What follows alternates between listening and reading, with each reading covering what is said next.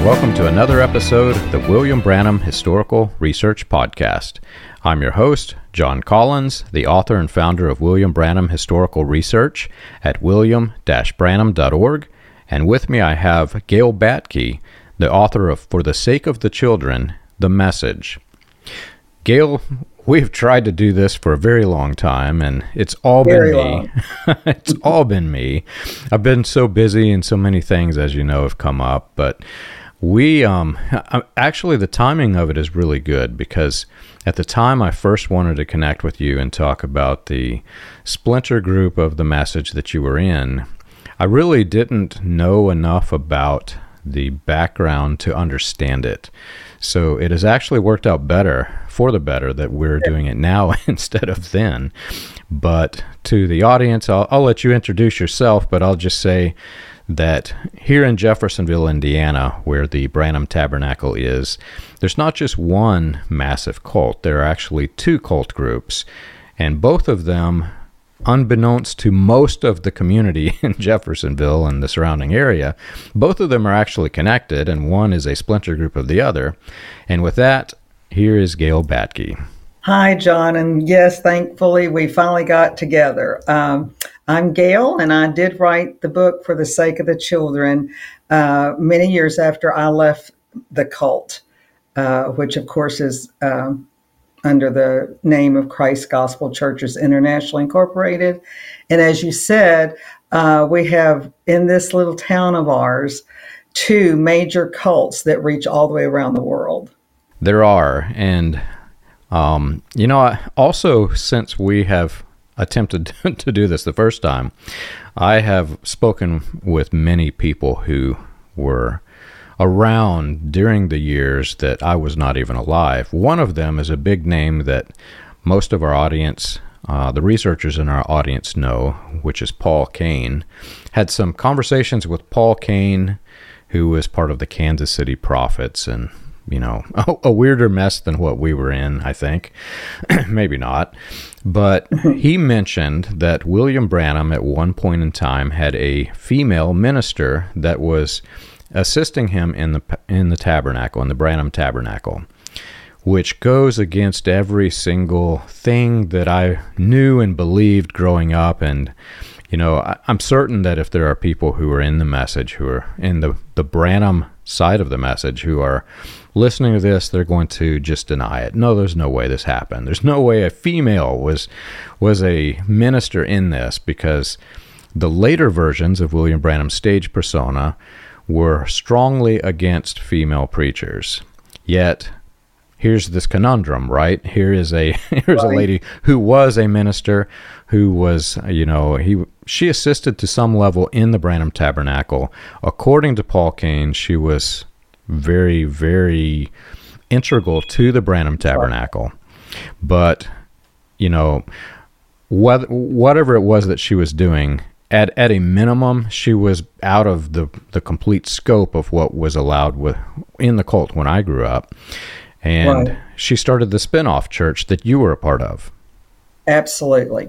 Absolutely. My parents joined the organization when I was 10, and so that would have been 1964. I think they joined like in 63, but we actually moved to the Jeffersonville area for the first time in 1964. My knowledge of the Branhams was very much limited to what I heard from Reverend Hicks from the pulpit. And fortunately, I had the experience of doing hair, all the updos. I used to do all those. And I had several ladies from the Branham Tabernacle. In fact, Mabel Branham was one of my wonderful customers who was at his brother Doc, she called him Doc. And I did her hair for many years. We had wonderful conversations and fellowship.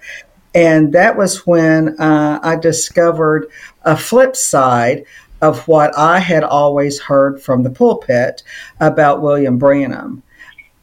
Because we were told, my memory is being told that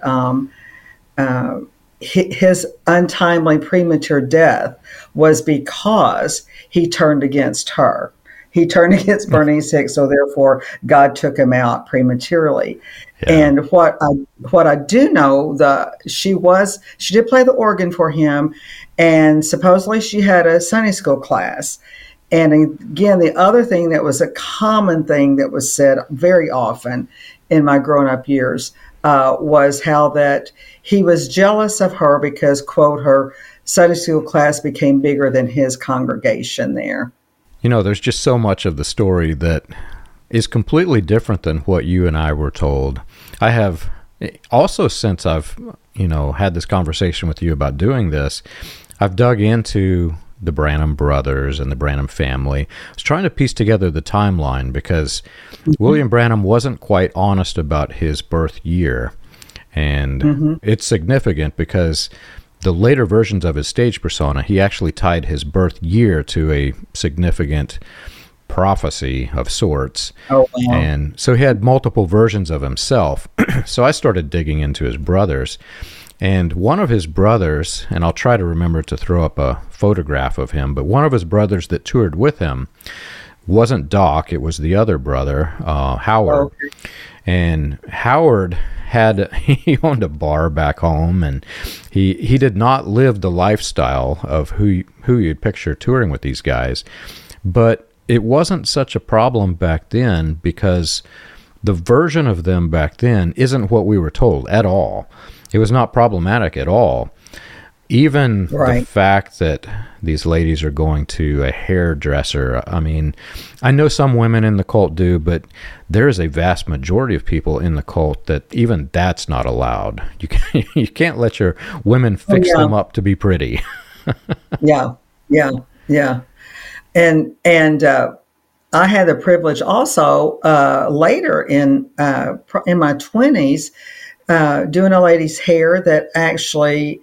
Her name was Barbara, and her and a lady that I also knew named Lily Mae, they actually were in a trio with Bernice Hicks while they were at the Tabernacle. Oh, wow. And and she told me stories. Of course, they would have been like 10 years younger than Bernice, but she told me stories. And you're right, it's very. They could have never gotten away with what they got away with in today's technology. I can just promise you that. Absolutely. Because, oh my goodness, things that I heard, stories that I heard were just unfathomable, except that I knew that she was not lying because she was just telling the stories laughing, about, oh no, we blah, blah this and we blah, blah that. And I'm standing there doing her hair thinking, wow, whoa. Yeah. And the life that I had to live, having been a child, and my dad was a minister and a pastor of some of her churches. And so we abode by the rules, and my dad, of course, was a minister prior to coming there. And, he had been married before meeting my mother. And the denominations back then would not, when he got the call to preach, they would not ordain him. And that's how she sucked him into the organization, was because she said she would ordain him. Yeah, I'm glad that you said it like that because, growing up for me, I was in the cult elite. My grandfather ran the head church, right? So I got to see a side of people that most of the other people did not see. And, it's in some cases it was night and day difference. Not every case. There are some people who were genuine. But in some cases, you would never picture these people. You'd never call them spiritual. I'll just say it like that and leave it at that. But so I have actually read your book for this, and I'm holding it up. Multiple times. I read it the first time that you gave it to me. I can't even remember when that was. It was probably 2 years ago or about that. Yeah, about 2 years. Yeah. Right. And then I've actually read it a second time whenever I began digging into the Manifested Sons of God theology, which is significant. And at the time, I still didn't understand it. And so I'm actually going through it a third time to kind of pieced together the histories, but for the audience, Gail is one of the superheroes in helping people escape destructive groups that I can't even describe how evil they are. True. Very true. They're evil. They are grossly negligent about their children's needs and their upbringing. It's and that's the reason I named my book For the Sake of the Children, because I am be 70 years old next year, and I'm a great grandmother, and I still see some of the things, some of the building blocks that I should have had in my life just as a normal American girl. And they just float in the most weird ways that you would never think that being raised in a cult could linger that long through so much of the fabric of your being. And but when I left, I didn't leave like so many people leave. I didn't leave because I wanted to cut my hair or because I got mad at somebody or any of those reasons. My reason for leaving was, sadly, that my pastor lied to me in a meeting for 4 hours in her basement. And the reason we were at her house is because my former husband, and all this is detailed in the book pretty good, he found out that this message, and we too called our stuff the message, the bride's message. And we thought we were so unique. I had no idea, even though I did Mabel's hair and different ones from the Tabernacle, I had no idea they called their stuff the message.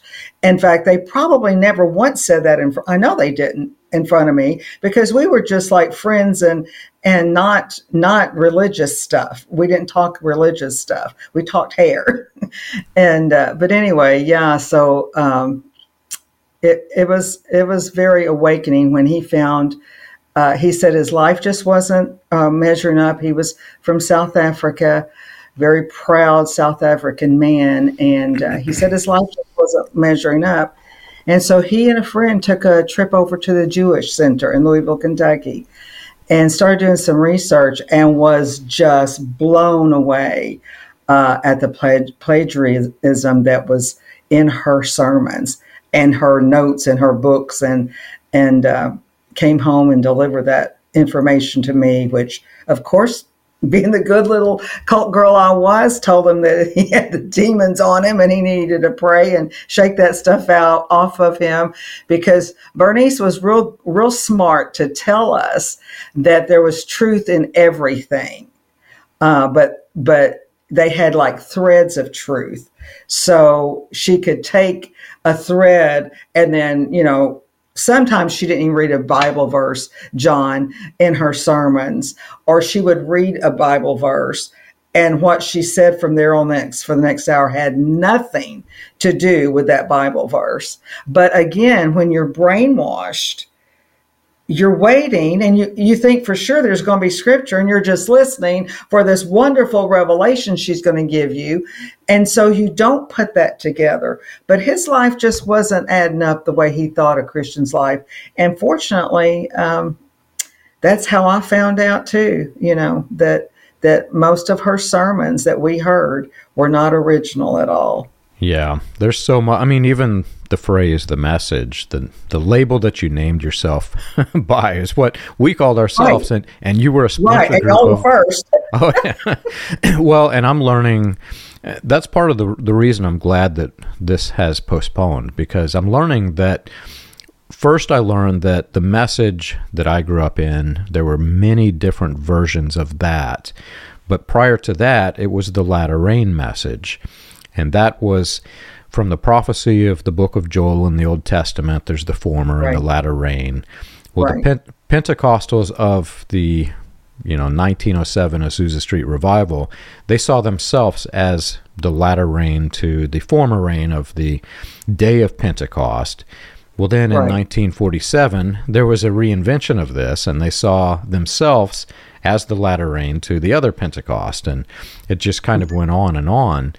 But I'm learning that prior to even that, there was the British Israel message. And I'm starting to see advertisements of ministers holding sermons saying, we preach the British Israel message. And the reason I'm glad that this postponed is because, as you know, and I'm watching your face light up, Bernice Hicks, taught so deeply the theology that she was the rebirth of Israel, and there's so many signs and iconography and symbolism, right. and well, see, this was nothing new to her because this was no revelation of her. She got it from Branham. But then take it a step further than that. This was no revelation to Branham. He got it from his mentors, and they got it from British Israelism. As I'm going through these different trails of history, one of the things that is most interesting to me as it relates to all of this, the groups that were adherents to the British Israel theology, there's a passage in the Bible, and I'm drawing a blank on where it comes from. You might know, but it talks about these things were a shadow of the things to come. Right. And the way yeah, exactly. Well, the way in which British Israelism was able to do what they did is they said, if you read the Old Testament, it's a shadow of us today, and therefore bits and pieces of those passages apply specifically to the 20th and now the 21st century, right? So what they were able to do is they could take a passage completely out of context, make it mean nothing like the book even said, and then preach a whole sermon, and the whole audience is sitting there thinking, wow, that must be of God. Oh, yes. Oh, yes. Oh, yes. And we had, in our organization, we had phenomenal music, because she had supposedly, once you leave there, you question everything you were ever told, how much is even true. But supposedly she had an all-girls dance orchestra. And so she supposedly played an upright bass guitar. And so music was very much a part of her world. She played beautiful piano. And so she drew upon musicians. In fact, that was one way that she got my family, because I was this little girl with this big, deep voice that I've got, and I sang. And, I was just a little short thing and bold as a lion. And Daddy would get his guitar. And so I was a little drawing card for her. And boy, she latched on to me, and just, all kinds of accolades, every convention about, oh, little Gail this and all this stuff. And so she used music to really draw people in too. So on that side, and then she used the intellect that you're talking about for the other types of people to appeal to their ego of learning. Yeah. And our most common phrase is where are you going to go in this world to find this kind of truth? And, if she could retire tomorrow, she would, because the load is so heavy. And I used to question that because when I was older, I actually was a substitute hairdresser. And so when her hairdresser was out of town or whatever, I'd go do her hair. And of course, she always lived in big mansions. And I don't care if anybody lives in a mansion. If you work hard, you can have a mansion. There ain't nothing wrong with that. But in my opinion, I watched her lifestyle, and oh my goodness, her food was brought to her on a platter. And if it wasn't just perfect, it got sent back. And I saw these behaviors that I'm like, wait a minute. Our big thing was we were called the crucified way, the message of the crucified way. And I'm like, boy, she ain't crucifying her flesh very good today. And I learned later that, wow, I saw nothing compared to what other people saw out of her behavior. Yeah. So I really want to get into deeper of the cult system that you were in. And this was a splinter group of William Branham's message cult right in the same city, which is really funny if you think about it. But before that, I have had multiple people tell me, and I can't confirm this, so I'm going to just throw this out there that I cannot confirm it. This may be hearsay. But multiple people have told me that it was the music that drew Bernice Hicks into the tabernacle, which does fit with my research and the reason why I mentioned that, because that is the way in which the original church was planted and the way it developed and grew. Roy E. Davis, Roy E. Davis was the second in command of the 1915 Ku Klux Klan. He eventually rose up to become the Imperial Wizard of the Klan.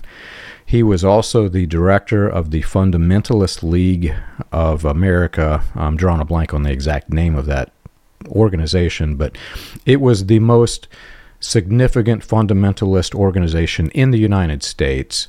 He came to Jeffersonville and held a big revival and attracted people to it with music. And I've been told that that's how he grew his church, Davis did.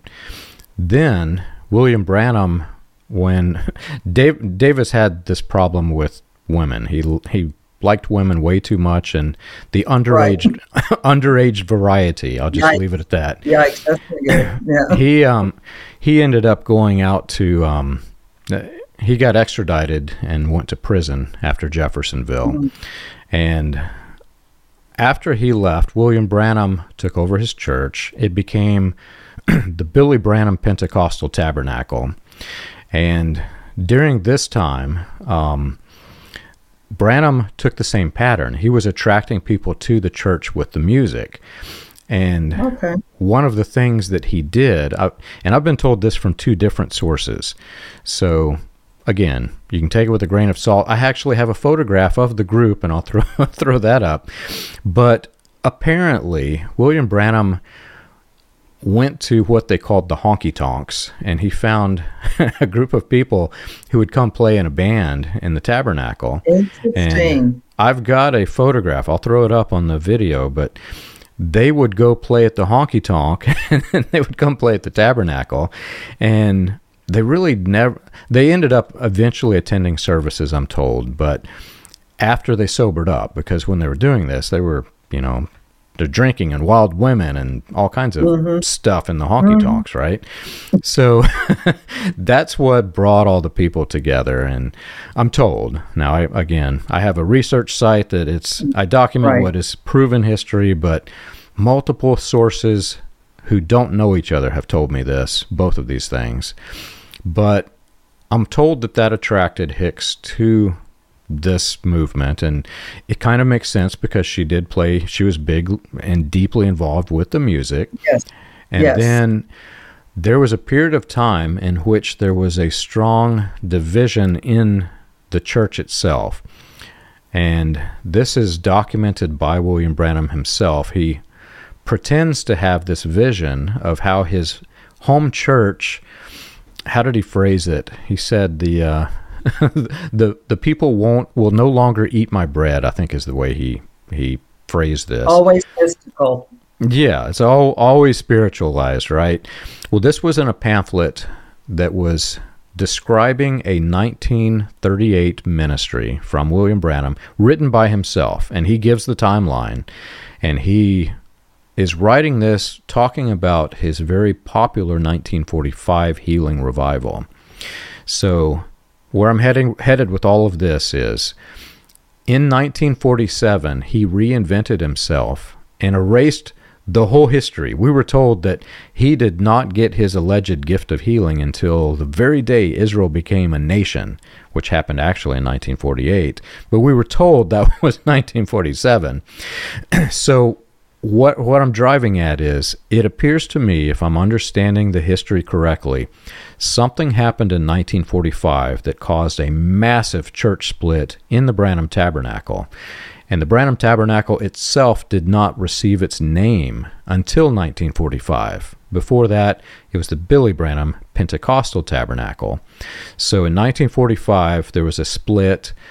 William Branham started his Pentecostal, he erased his Pentecostal backstory. He was the bishop of a Pentecostal denomination called the Pentecostal Baptist Church of God. in 1945, he became a Baptist and started claiming that I've always been a Baptist. I was ordained a Baptist. So something there happened, and I've been trying to piece together the date in which Hicks started her church, but if I could guess, and it is just a guess, I would guess it was around that same time when the church split, and then she became, whatever it was that led her on the path to become the central figure of a massive destructive cult. You're right. I could find out. I actually don't know the date that she started. Now, I do know how she did get started, though. How she got started was that there was a couple named Leroy and Ethel Beatty, and they had a mission on what's it called, Chestnut and Graham, there in Jeffersonville, and she came back from California, and she created her own little niche by what she called the Holy Ghost Witness. And so she sold this group of believers on her revelation of the, I don't know how you say it, we always call it the Urim and the Thummim or something like that, the Urim and Thummim, the breastplate of the tabernacle, and they went in to look for the mind of God, and it would, if they were supposed to do this, it would light up, and if it didn't, it wouldn't light up. So she created her, what she did was she came back and she got with this little group, and just beautiful people. The Reverend Leroy Beatty, he was a street preacher and just an absolute saint. But she literally stole their mission by this unique private interpretation of what those lights were. And here's how she did it. She is the word witness, which is either, I think that's the Thummim, and I'm not sure. I forgot some of my little class lessons. And one was the spirit witness. So you have to have the spirit witness and the word witness. She was the word witness, and she's the only person on the planet with it. And that's because she has sat at the feet of Jesus and given up everything just to be his bride. And so she created this thing, and so it was called a witness room. And so you would go in there, you'd say, should I get married? Should I buy a house? Should I buy a dog? I mean, we used to have to take everything before this. And as the group got larger, she couldn't quite handle it all. So she had little spirit witness groups, but you still couldn't do it until it came by her. She read it and said yes or no. Now, this is problematic today, John, because she died a few years ago, but I have a letter that she put out before she died, and it's hilarious because being that she's the only word witness on the planet, and you had to have the word witness in order to be in the bride, what do you do now? But she had the answer to it. And I'm privileged to someone that I'm connected with got the actual letter where she's explaining all this stuff that they'll still have the spirit witness, but with this unique revelation that she had, this is how she controlled people. And having been a musician, I'm also a musician, and we're very spiritual. We're very fluid people, and our emotions are pretty out there. So she knew that and she also knew how hard it was to be famous, and so she really played on that. And I think one of her first people, his name was Dave Rich, and he was an RCA recordings star, and she got her hooks in on him, and he became one of her main people that built her company, built her business of Christ Gospel Church, if you want to call it that. Absolutely. After having left this whole weird thing that we were in, I don't even know what to call it. It reminds you of if Stephen King were to have written a book about religion, that's what this was, right? Yes. It's so messed up. It would have been good. Yeah. But these cults, after having left and going to a normal, quote unquote, normal Christian church. And I've been to a few different ones just to Me experience too. what is it like to try out a new one, right? Absolutely. Absolutely. The focus is on Jesus and the New Testament and the gospel that saves. But every one of these cults that I've examined that spun off of this British Israel thing, remember, they're trying to keep you in the Old Testament under the law, Yes. under the burden Yes. of the law, which Yes. there's so many passages in the New Testament that just really tell you how evil that is, right? Oh, I know. Well, I know. I mean, it's black and white. How did we not see it? Well, they set themselves up so that you believe Yeah. the law, so that you Yeah. are in this weird Yeah. mindset, and then they start running these themes in their sermons of parallels Right. of themselves to the high priest. Right. And Right. so in the end, what happens is the people in their heads, they get this conclusion, oh, this is our high priest. And that's why you see coast to coast. I mean, you can look at any of the comment threads on my videos. You'll find these people that say, well, if he's not the prophet, who is? Who's the next? Who is the one that we're supposed to follow? They're looking for one, and it has to be a human, and it's not Jesus because it's Right. the high priest. And what is interesting of all of that is that you had the witness, and Right. this, Right. she claimed this was her divine revelation that she's this thing, right?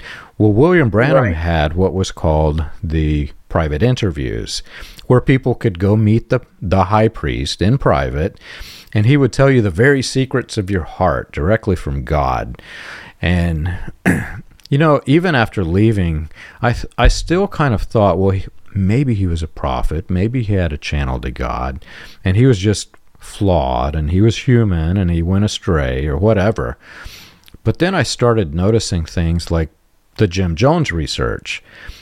There, if you go back and you look at the sermons where Branham and Jones are both joining together in this big convention, 1956, Branham is talking about meeting with private interviews to as a fortune teller, really, if you think about it. Right, but he's right, meeting right. with the People's Temple members, and in private, he's giving them his quote-unquote futures from God. Well, this was Jim Jones in the People's Temple. They went to the Jonestown Massacre. If it was God, why did the God not warn them that, hey, every one of you stand a great chance of dying in the Jonestown Massacre? So for me, Exactly. I started realizing that, no, there was no going astray, and these people weren't good people to begin with. These were very, very bad people who purposefully tried to insinuate that they were the high priest so that they could set themselves up to be the central figure and control the people. And there's different reasons why people do this, either sex, money, power, or all three. All But three. when you look at this, you've got Roy Davis and the sex. You've got billions of dollars flowing through this. There's just no end to the horrors that Right. they can bring on the people so they can set themselves up and get money, power, and sex.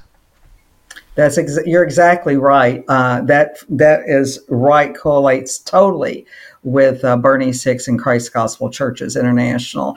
I can tell you firsthand, as a young girl, being told that in this witness room, like I said, you had to ask if you could date, and then she told my parents, first of all, that my boyfriend and I needed to get married or we were going to have premarital sex. Well, it's not fortunately, but I said to my parents, because I was accused of being all over each other at a outing out at Deems Lake. And when my parents confronted me, because she told my parents this, and because it's all about divide and conquer, And I'd never talked back to my parents, but that day I did. And I said, we didn't even hold hands. What are you talking about? Well, yes, you did. And I said, take me to the witness. I absolutely did not. Well, my dad, I don't think he was ever I know he wasn't. He was never a 100%er believer in her, because he didn't walk by the witness when fully at all. And several times in his ministry, he went against what she said the witness said. But he just laughed, and then they tossed it aside. But she still got it around and told me then that we needed to get married. Now, mind you, my boyfriend was just graduating from high school. I was only 17 years old. And so, but the witness said to get married. And so we did. So I was 17. He was 19. We also weren't allowed to use birth control. So I was pregnant like the second month I was married, and had my baby before my 18th birthday. I have no regrets for my children. I have no regrets that I lost out on anything. I did, knowledge-wise, and my kids would have probably been better off if I'd known a little bit more than I did. But I have no regrets there. So that's all okay for me personally. But she put me, looking back, she put me in some of the most compromising positions. I know, I am convinced within my own thinking that she wanted me to fall into some adulterous trap so that then she could control me, because I found out, I know several people personally when I was still a leader within the church that had affairs. And the way she handled it was, well, you can play the piano, right? Well, instead of dealing with the married man and the girl that, that they did the big thing with, the witness would say for her to go to one of these little churches, they'd call the church, somebody had 20 people, and play the piano. And that was the answer to that sin. And so she got her control like that. And this is what happened with Dave Rich. He's passed now. I'm very close to his son. And it breaks my heart now as a grown woman, actually several years ago when I looked at his one of his first Christian albums and saw how young he was. My heart broke because I was affected by that man's sin later in life as our vice president of the organization. He fell into adultery many times. And I was personally affected by the ramifications of one of his such affairs. And so I just really didn't have any likes for him at all until one day when I was probably in my 40s, I saw that. And I looked at him, and he had to be in his early 20s. And I'm like, oh my goodness, God forgive me. That poor guy was totally brainwashed and sucked into that vortex of Bernice Hicks just leading him around. He was this hungry soul, and she drew him and told him that she could I'm sure she told him she could make him a bigger star, because I so remember clearly when we first moved here, we lived in New Albany, and we were sent home with a stack of little cards that we were supposed to fill out requesting the radio stations to play his music. And that would have only been to promote him. And they weren't Christian songs either. And as a little, 10-year-old kid, I'm like, why are we doing this? That's not Christian. The level of control. The Bible says, the tree by the fruit it bears. Well, growing up, I knew nothing about Bernice Hicks or her connection to the message. I just knew there was this other church there that looked a lot like ours. Yes. But I spent a great deal of time in other states growing up, and one of the states, there was a William Branham message cult that had imploded, and the people were so oppressed.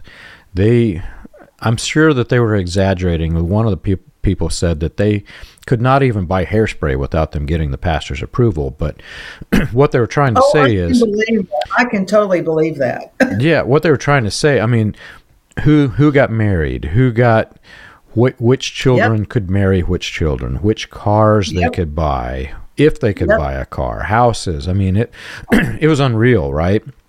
And I remember thinking, well, our prophet would never have been like that. These guys just went astray. And then, last year we interviewed Deborah Thibodeau. I don't know if you haven't seen it. It might be. It's heart-wrenching to watch it.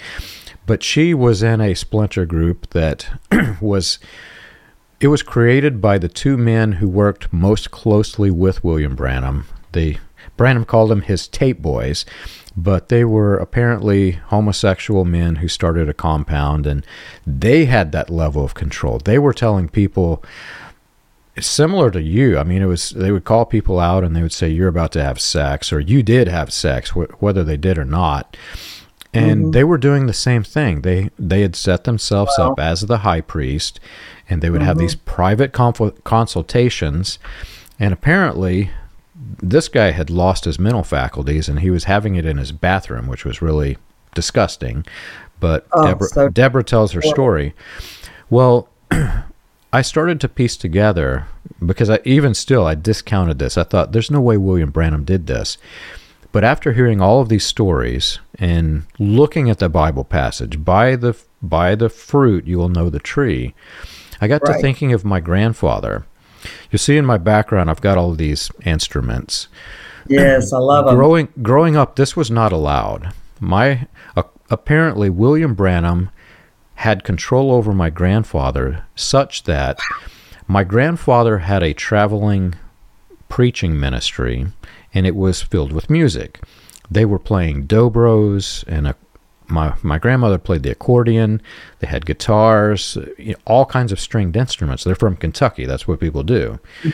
And apparently William Branham, even though he had the honky-tonk band in his tabernacle, he tells my grandfather, "You're not allowed to play those, because if you play those instruments, you're going to go astray." And so from that day until, my grandfather took over the Branham Tabernacle, during the 50 years my grandfather ran that church, you were not allowed to have a stringed instrument in the church. It was really weird. I was forbidden to play, but my maternal grandparents actually gave me my first guitar, and then that turned into a battle in my house. But it was a big deal, right? And all of that came from William Branham having such control, in the same way you had the witness and these other guys had the bathroom throne. This was all from the same tree. And the part that I'm still wrestling with is nothing of William Branham, nothing he taught was new. Nothing Bernice Hicks. Everything I've examined so far, I can find her stuff in Branham or in British Israelism. Nothing is new. So where did these guys get it from? And I'm starting to realize Branham was mentored by one of the most dastardly individuals you've ever heard of. And I'm starting to realize that a lot of that probably came from him before he went to prison. Yeah, you're probably right. I know for a fact things that went on within Bernice Hicks's ministry and her teachings. And she would, like I said earlier, she, as you know, probably that the very sign, their sign is a Star of David with a cross in the middle. Yeah. And she taught, and it's, again, she could have never got away with this in today's world, but she taught, and I believed it, that the Jews rejected the cross. Originally, the cross was there. Well, if any adult at that time would have just thought, what are you talking about? The cross was there. There would have not have been a cross there when David had just first had the star. I mean, seriously? And just dumb stuff like that you think, I left when I was 30. And I just feel like you're really not an adult till you're 30 anyway. And I had tons of questions. But we also used the terminology plead the blood, because she totally took us back to the Old Testament. And you'll also see, and I don't know if you've seen that chart, surely you have, and they hang in every Christ Gospel church. And it's a cross. It's like a old-fashioned window shade that has been painted, and there's a cross, just a background white, and it's got the pieces of furniture of a mosaic tabernacle, and then you see a crucified Jesus with thorns and everything behind the furniture, showing, that, and she taught that the Bible was laid out in the form of a cross and all kinds of stuff. But I never realized till recently, one time when we were talking, that oh my goodness, the Branham Tabernacle, and Hicks based her whole stuff on the tabernacle. And I'm like, oh my goodness. But the biggie thing, talking about plagiarism, that really did get me. And this is how I ended up leaving the cult. There was a private group that Hicks had put together called Purple Pearls. I've since learned that there was another one called Black Pearls after that, because all the Purple Pearls left her message. They found out she was a hoax because one of the members started saying, her name was Carolyn, and she started saying something's just not right, because she was one of her private secretaries, and she says to me, something's just not right. And so she began searching. And there was, because Hicks had given them this set of notes, the bride's side of the Song of Solomon. She had a book out, the Song of Solomon, called the Song of Love, and then she was going to write another one, because now they were on the bride's side of the message. And Carolyn found that book in a bookstore, I believe, in New York, by Carlos Serres, and it's verbatim. Her notes that she handed out, it was verbatim. And I was presented those notes in a group at a dinner that they were going to try to convince me.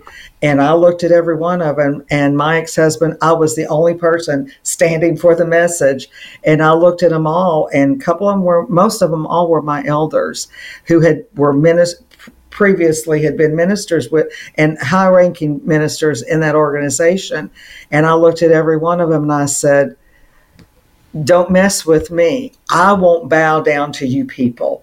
I said, I will take this and I will come back and I will confront every one of you. Y'all are liars, and I'm going to prove it. And wow, John. Wasn't it you that also showed me where Bernice Hicks was plagiarizing Clarence Larkin in the same way William Branham did? Yes. The other chart that the other chart that hangs in every one of her churches is the threefold nature of man, where you see the circles, and hers is almost identical. She tweaked it just a little bit, but just in proportion. The teaching is the same. Yeah. So I'm learning as I'm studying this, and I'm still skimming the surface. There's so much more to dig into, but so much. Clarence Larkin's works were all a result of British Israelism. You really can't have any of those things without British Israelism, because normal Christians have the gospel. They don't need this stuff. They're not going back to the old feasts. That's it. Temples. You don't need this stuff. You got Jesus. It's the gospel in its simplicity. Jesus saved, and all you have to do is believe in Jesus. So British Israelism, because of that, you had Clarence Larkin's works, and very similar, like Bernice Hicks and William Branham weren't the only ones that plagiarized and did this. In fact, just last week, I had another cult send me these photographs, and they said, where did this come from? And I pulled up Clarence Larkin's works, and I sent it to them, and they're like, oh, wow, I can't believe they plagiarized this.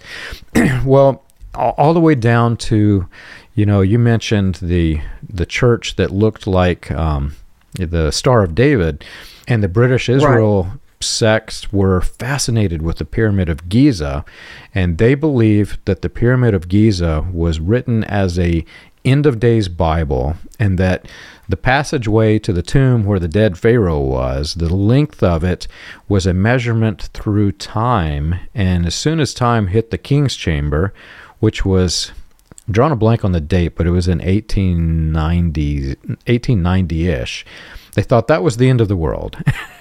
And then when that didn't happen, they pushed it back, and they continued to push it back. Yeah. But all of this would not have existed, and all of these people, these devious minds that created their cults, their destructive cult followings, they all based it off of this British Israel movement. But then they started plagiarizing each other when one would splinter off, as you noticed.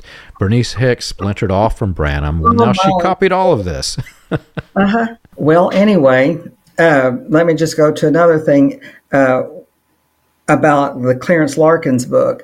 I was first introduced to that. Now, to show you the control that she had over our lives. So I'm supposed to get married at 17. I do. And then back then they had the draft. Well, I could, so we got sent out to a little church down in Dawson Springs, Kentucky.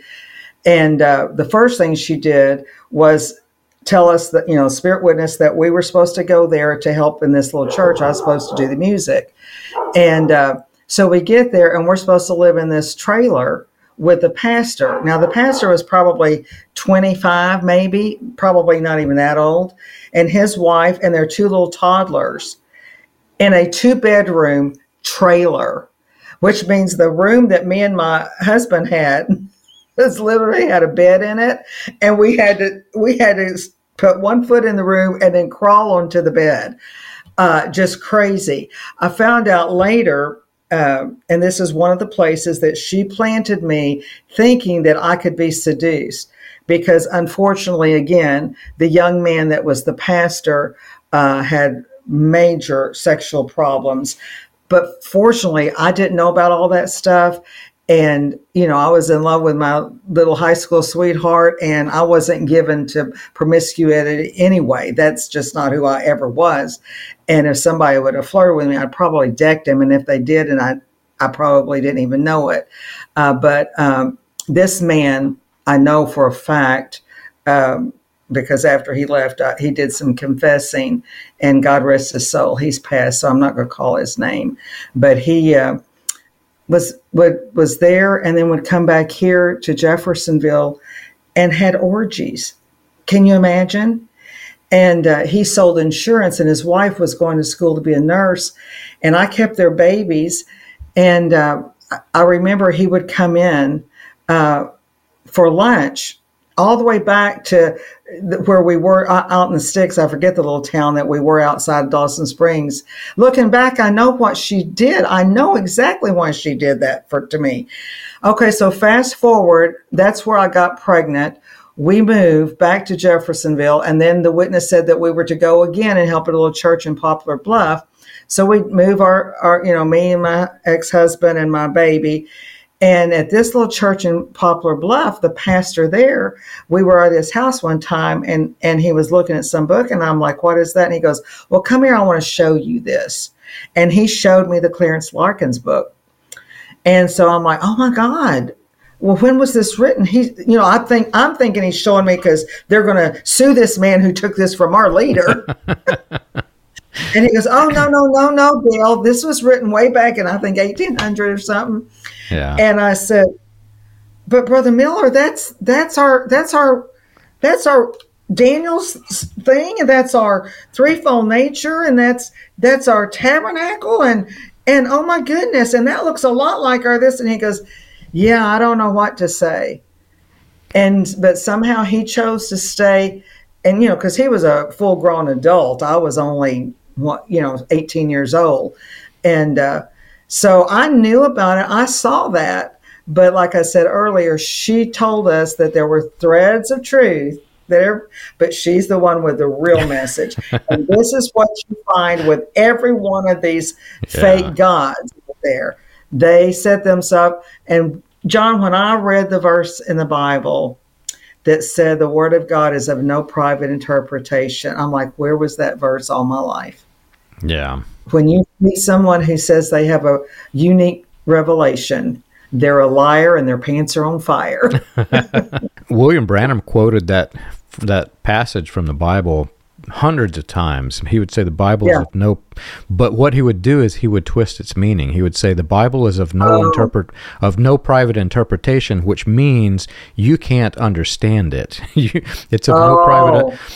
So it's just so warped, and they load this language in your head, so you can't. Yes. You really can't understand it because they're just bastardizing the information in your head. Totally. You mentioned the Daniel 70 weeks, which is in Larkin's drawings.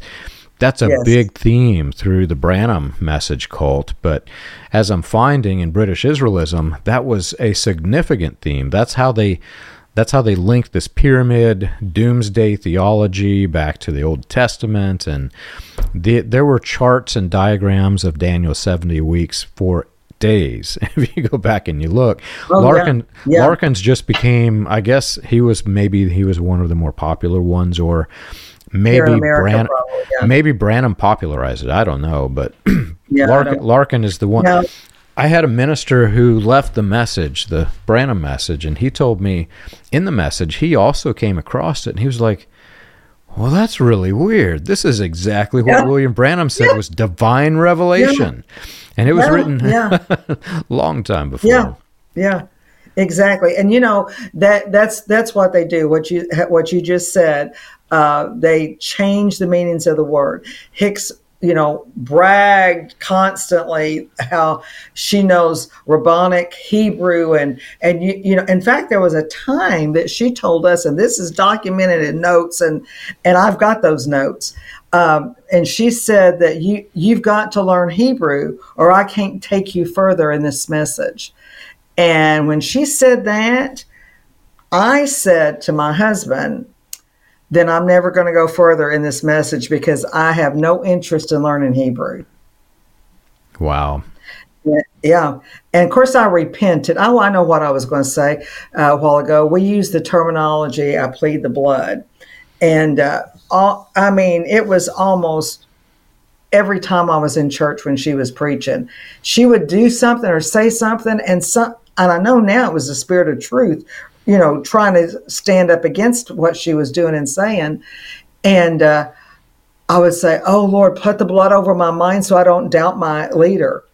Devil, get away from me. I rebuke you, Satan. And you do all these gymnastics because she's telling you that the devil's going to come against your mind because the devil, the enemy, doesn't want her to give you this message tonight because you can't make it in these last days if you don't have this message.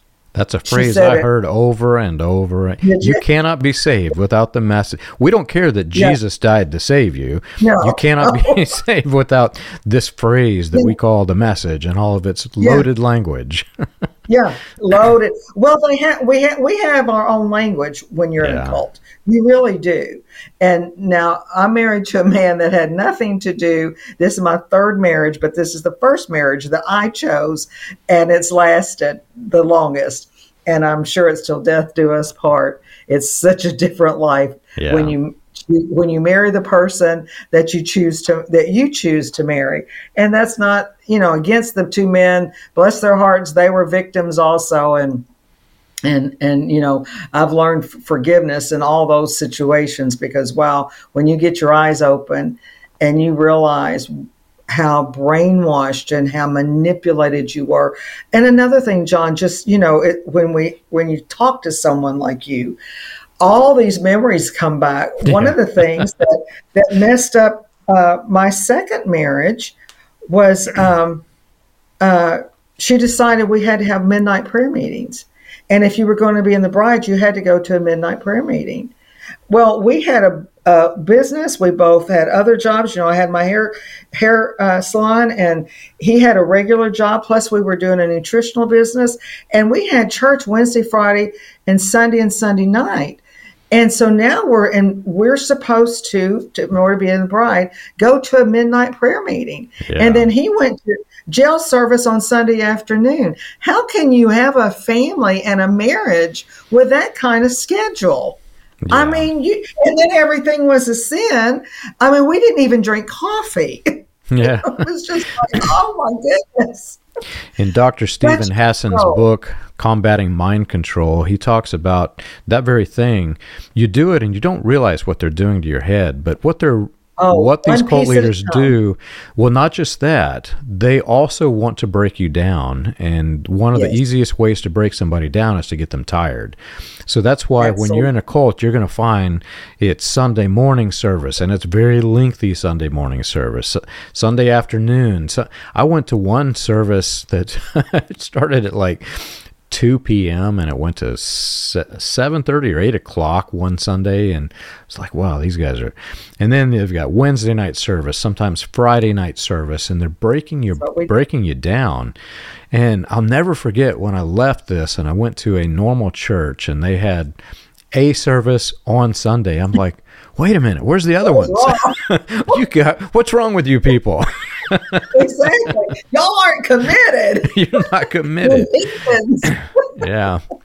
So I'm so glad we did this. For the audience, I'm going to say it out. I'm going to thank you personally on behalf of all of the people from Christ Gospel Church that have escaped and that have contacted me. I've been working with Gail for, how long have I known you, Gail? It's been years. It has been a few years now, yeah. Been a few years. Go fast, yes. Gail's book, if you are in this cult and you want to get out, or if you were in it in the past and you want to learn more about just how bad it is, this is a heart-wrenching book. It's a very sad book, but it tells you the story. There's some happy things in here too, but this really describes, the title is chosen well for the sake of the children of the message. It's just so wrong what they do to children, and this is something I'll try not to break down and cry, but towards the end of my time in the Branham message, just seeing a child on the side of the road holding the parents' hands, I would actually break down and cry, because there's just something true and genuine about that on the street. And yet I was told that they were we called them cannon fodder. Those are the evil people. No, man, that's just a child. The child hasn't even grown up and made a choice of what they're going to be. There's not an evil person. And I'm told that I have to believe that these are cannon fodder and it's okay that they die. It's just so different than the gospel of Jesus Christ, where you say, hey, did you know Jesus died to save you, and you too can be saved, and you can go to one service on Sunday, not 100 of them. And now you can go Saturday night if you want. Exactly. And the choice of which Sunday you go. Yeah, it's just so different. And the loaded language, I know, I saw your eyes do it, and Dr. Hassan mentions that in his book, Combating Cult Mind Control. You can see it in the eyes. When somebody gets that programmed trigger, it's like a Stephen King book.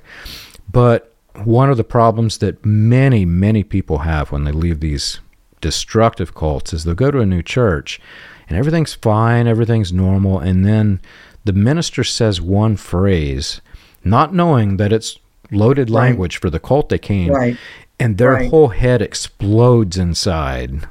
I still, to this day, I've been, January 1st, 2012, I left. Still to this day, I have that happen to me. It's awful, and you have to kind of rewire it in your head. But anyway, if you were in this cult, or if you've left it and you want to know more, you have to read Gail's book. Gail has been one of the biggest heavy hitters in saving people from this awful destructive cult.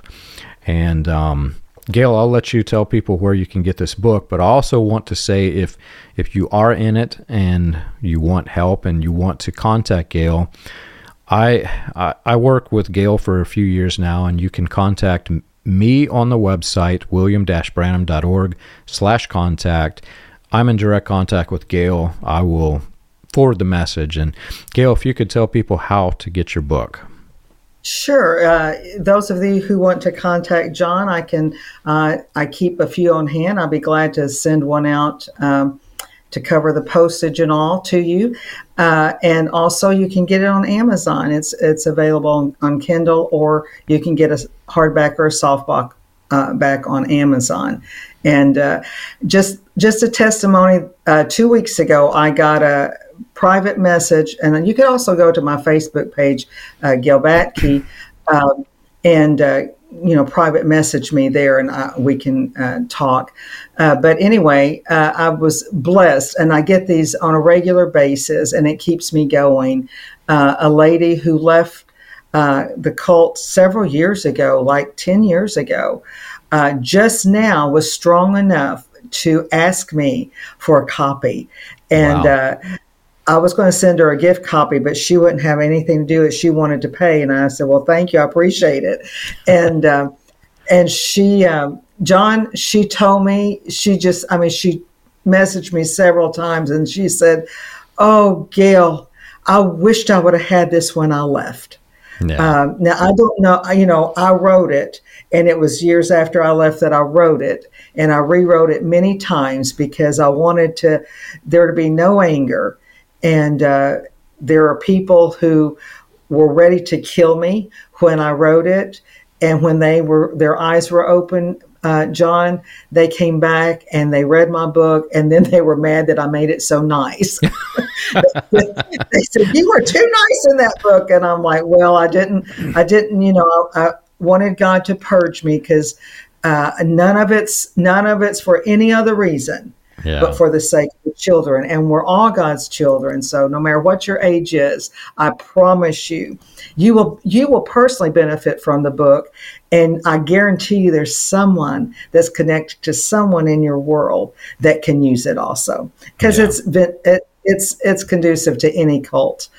You'll see that pattern in there. Yeah, I wasn't even in this movement, and like I said, I've read this book multiple times. It's a good book, and it's really weird because your loaded language was different than our loaded language. So there are things that you say that I've got to stop and think, okay, what's she talking about there? But to somebody who's in it, you would get it. Where it helped 100%. Where it helped me was we had our own loaded language. So the way that I read it is I started plugging in our loaded language instead of yours. And then I'm like, oh, that's what that is.